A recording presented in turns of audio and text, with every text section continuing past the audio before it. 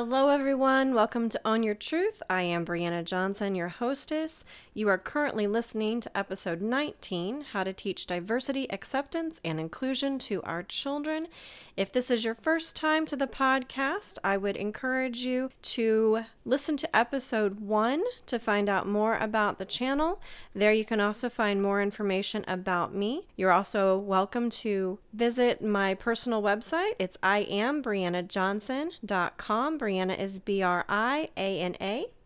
I am also the proud owner of Bahati Tea Company. I am a certified herbalist and create the blends myself. If you'd like to order some of our fantastic teas, you can find all of them on our online store at www.bahatiteacompany.com. Bahati is Bahati. Let's go ahead and dive right in. Parenting is an interesting concept. It used to be, too, that we were told that there are no manuals for how to raise children, and I did the best that I could with you, and those aren't true anymore, and they can't be used as excuses because there's manuals and articles and documentaries and movies out the wazoo, and you can't just claim, well, I did the best that I can anymore, because you're pretty much claiming that your best wasn't very good. If you're approaching it in that fashion, I did the best that I could, well, you're pretty much saying that you were inept at whatever it was you're trying to compensate for. So there are no excuses as far as bad parenting anymore, and it's really in the hands of the parents. And I also don't subscribe to the notion that because of your economic status or financial situation, that you cannot be a good parent. I understand that finances weigh heavily on parents and their responsibilities to provide for their families, but that should never be something that is taken out on the children or a reason for the children to do without good, adequate, healthy parenting. So having said that, we're going to dive in today regarding diversity and acceptance and how to teach acceptance and inclusion to our children. First of all, I would like to point out and say that children are sponges and they pick up on everything that you say, everything that you do. So let's say little Timmy comes home and he has a note from the teacher, and the teacher says that Timmy was using some 4-letter word in class, and your immediate response is, well, he didn't learn that from me. Chances are he did. Even if you didn't come out and say that to that child directly, he heard you say it, or he heard you allow it into the environment where it was acceptable. So let's say, for example, you have great Aunt Sophie over and she's constantly dropping that 4-letter word. No, you didn't teach your son directly that 4-letter word, but you taught him that in some manner that word is acceptable in your home. It is acceptable in some sort of context. And so he picked up on that clue of, well, it's okay for this person to say it because mom allowed that. Because mom or dad or my guardian, whoever that may be, is the one who sets the precedence for our home. So please, you need to get out of that mindset of, well, I didn't teach my child that. In a way you did, because you're the one who sets the guidelines. You're the one who sets the parameters for what is allowed into your child's life and what is not. Now, as they get older, that changes. We shift that because we allow the children to have more responsibility, more flexibility, more exposure to the outside world, so to speak. They're not shut-ins. At least they're not supposed to be shut-ins. If they are, that's our responsibility too as parents, and we have to wear that. Good, bad, or indifferent, we have that also as a responsibility. So going back to my original statement, we as parents are responsible for what our children learn, period. We are their first teachers. We are their first instructors. And this goes along with everything that goes on in the house, all right? So if we're in a relationship that's verbally abusive or physically abusive, we are sending certain messages to our children. Their interpretation of that is something we cannot control, but we are responsible for the environment that we place them in. How they receive that is something that we cannot really predict. But it is also something that we should have dialogues about. We should communicate with them. Now, as far as a parent goes, and your behavior, all right? There's no way that as a parent you can be a saint 24/7. But I'm also a true believer that we physically act on the things that we truly believe. It's not about what we tell our children. It's about what we show our children. So, for example, I grew up in a house that advocated for no smoking, right? It was instilled in us. Drugs are bad. Drinking's bad. Tobacco use is bad. But all the adults around us showed a different story. Either they were habitual about drinking and smoking, or they were adults that allowed that kind of behavior. So it's okay for you to tell a child, no, don't do this, but it's hypocritical when you show them something else. So it's a conflicting message that the children are getting, and you cannot control how they interpret that. Either one, they're going, okay, pay attention to what's being said, and that's the golden rule, and that's the standard I have to live by. Or they're looking at the other side and they're going, well, these guys are doing it and no one's stopping them. Or all of the bad things that you say would happen to me aren't really happening to them. They're living their life and they seem to be happy doing it. So I should be able to do that too. See what I'm saying? In that same fashion, you can't tell a child that God loves everyone, and then you see something like the George Floyd incident on the 5 o'clock news, and you say, well, it's just one life. Because again, you're setting a double standard.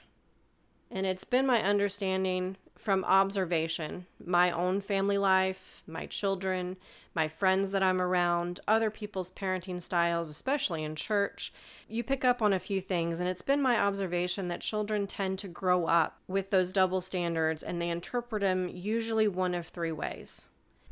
The first way is they completely fall in line with the same bad habits as the parents. And again, when I'm talking about that, I'm talking about what the parents are showing the children, not what they are telling the children. So if you are a gambler and you're telling your child you need to save your money no matter what, but they see that you never have the money to pay your gas bill, they're going to probably fall into that same category if they follow your footsteps. The second way that this could go is the complete opposite. The child wants to be nothing like you when they grow up, and so they do the exact opposite of everything that you do. And they usually end up being okay, but now there's this stigma in the relationship where they feel like they can't relate to you, or that maybe they were tricked or lied to growing up. The third thing that can happen is that the child becomes almost indifferent to the parent's behavior. They may grow up okay and understand that they were raised with a double standard, and they love their parents but also pity them. And that's where that line comes in, well, they did the best that they could. And I don't know about you, but none of those three examples are something that I really want my children to become.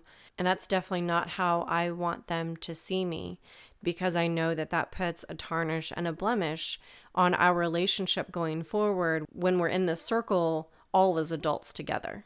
What I want for my children is to have this healthy relationship where they see that mom is a whole person. Yes, mom makes mistakes, but she's true to her word. She does what she says she's going to do. She means the things that she says. She can stand behind those. That's what I want for my kids to look back and to look at me and go, mom was someone of character. She was someone of integrity and of virtue.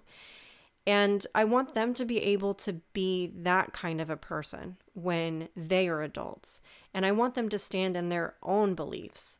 Not that they necessarily have to take on mine, but I want them to know that it's okay for them to develop their own sense of self.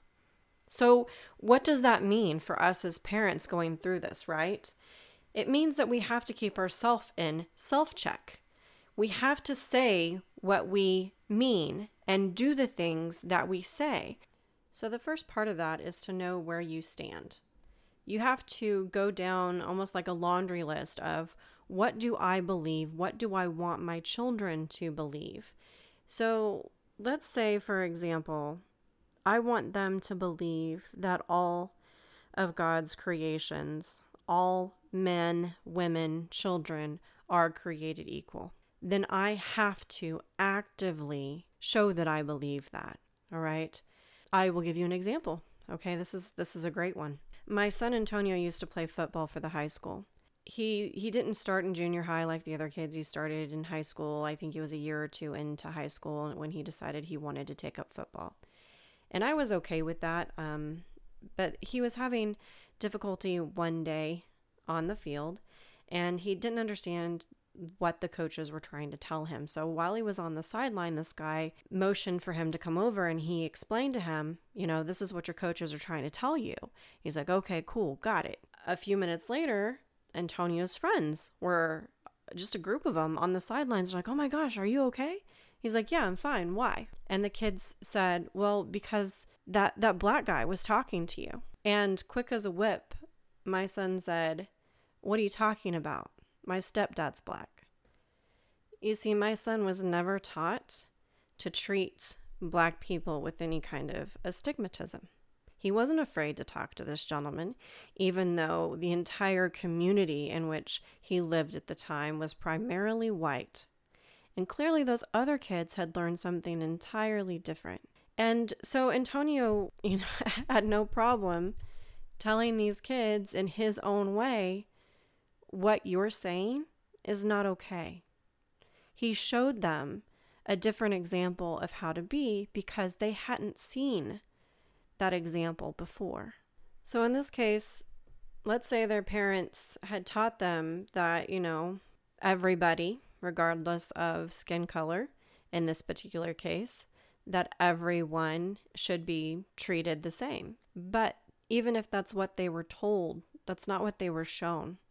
They were shown that they need to be apprehensive about people of different color and maybe even fear them, and that it's not okay to talk to them. That's not acceptance. That's not inclusion. And that's part of the stigmatism that we're fighting now in the United States, is because there are stereotypes out there that cause division. They might seem benign, or that they don't really matter, or insignificant, or too small, but they add up. And they're exactly what has caused the problems that we're facing today. Even ignoring someone else's biases or discrimination in a conversation and just letting that go is still saying something. Your silence is saying something. It's saying that that is okay, that that is acceptable in your presence, that that is acceptable for the masses, whoever's around you, to hear that, especially when it comes to your children. Is it okay for great grandpa Billy to tell his favorite racist joke at Thanksgiving dinner? No, it's absolutely not. And he's probably 70-some, 80-some years old. And in his world, where he grew up, that was not only okay, it was funny. It was acceptable. It's okay now to stand up and say, we don't tell those jokes anymore. If he continues, it's okay to not show up on Thanksgiving. Because in these circumstances, what's the most important thing is that your kids see and hear everything. You allow that kind of commentary to continue, and your children believe that that's acceptable, that that racist humor is okay. And guess what? They'll be the next ones posting something on Instagram.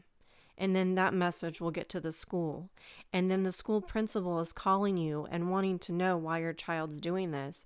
There might even be a consequence. And all you're going to say is, they didn't learn it from me. As parents, there has to be an intolerance for hatred. There has to be. Our children have to see that that is one of our characteristics. That's how we create modern day heroes. Because when our time is up, they have to carry this torch. You, as their parent, have to make them strong enough to be able to carry that torch. They have to be able to know how to stand up for themselves effectively without being confrontational. They have to know how to shut down racism at the core. Who's going to teach them that if you don't? So I could spout off that, hey, it's important that there is diversity in your friends group. I could say that.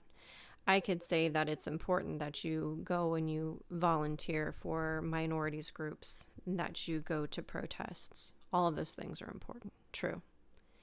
But what's really important is how you conduct yourselves day to day in the eyes of your children. That's what really matters. If you haven't been teaching your children that there has to be an intolerance to the hatred, then you have already failed them. And I hope for their sake that it's not too late to teach them, because there's a lot of work to do coming down the pipeline. And you've seen what's happening to the people who demonstrate hatred. Pretty soon they're going to be the minority. They're going to be the ones that are outcast in society. No job, no social network, and they're not going to have the same freedoms and liberties as the people who have decided to be inclusive, to have a better acceptance and understanding of cultures, race, ethnicities, sexualities, genders, all kinds of things coming down the pipeline socially. Your children have to become whole, holistic, complete creatures, encompassing every aspect of human emotion in order to understand other people. Parents, as far as our children are concerned, we have one job, and that is to raise them right. And there are no second chances. There is a very slim margin for error if we screw this up. And I will say that it's disingenuous just to have a conversation to your children about race, or to encourage them to have friends of multiple ethnic backgrounds, because that's forced. It has to come from a place of genuine love and genuine inclusivity from a very young age. You shouldn't have to explain to your child that it's okay to be friends with the black boy or the black girl in their class.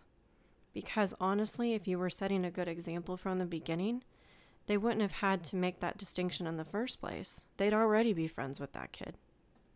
I told a story a while back about me being in kindergarten.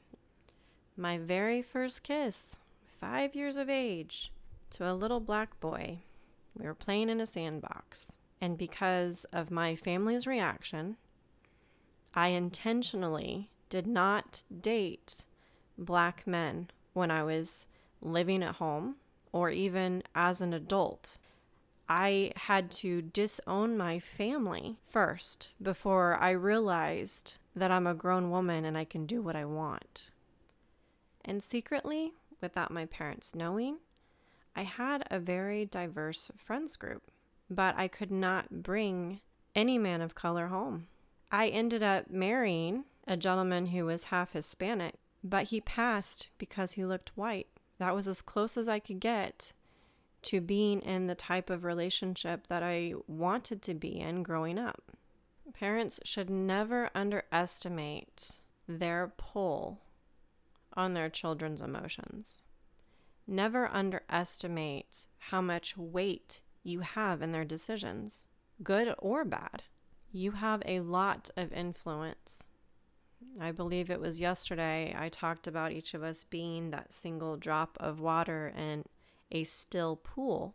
And it's the same thing with our children's life. We make those waters move. We do. If we want to plant a seed in our children, we are the best possible people to do that. So make sure that you're planting healthy, wholesome seeds. I feel like this topic and any topic surrounding parenting is one that we could just go on for days.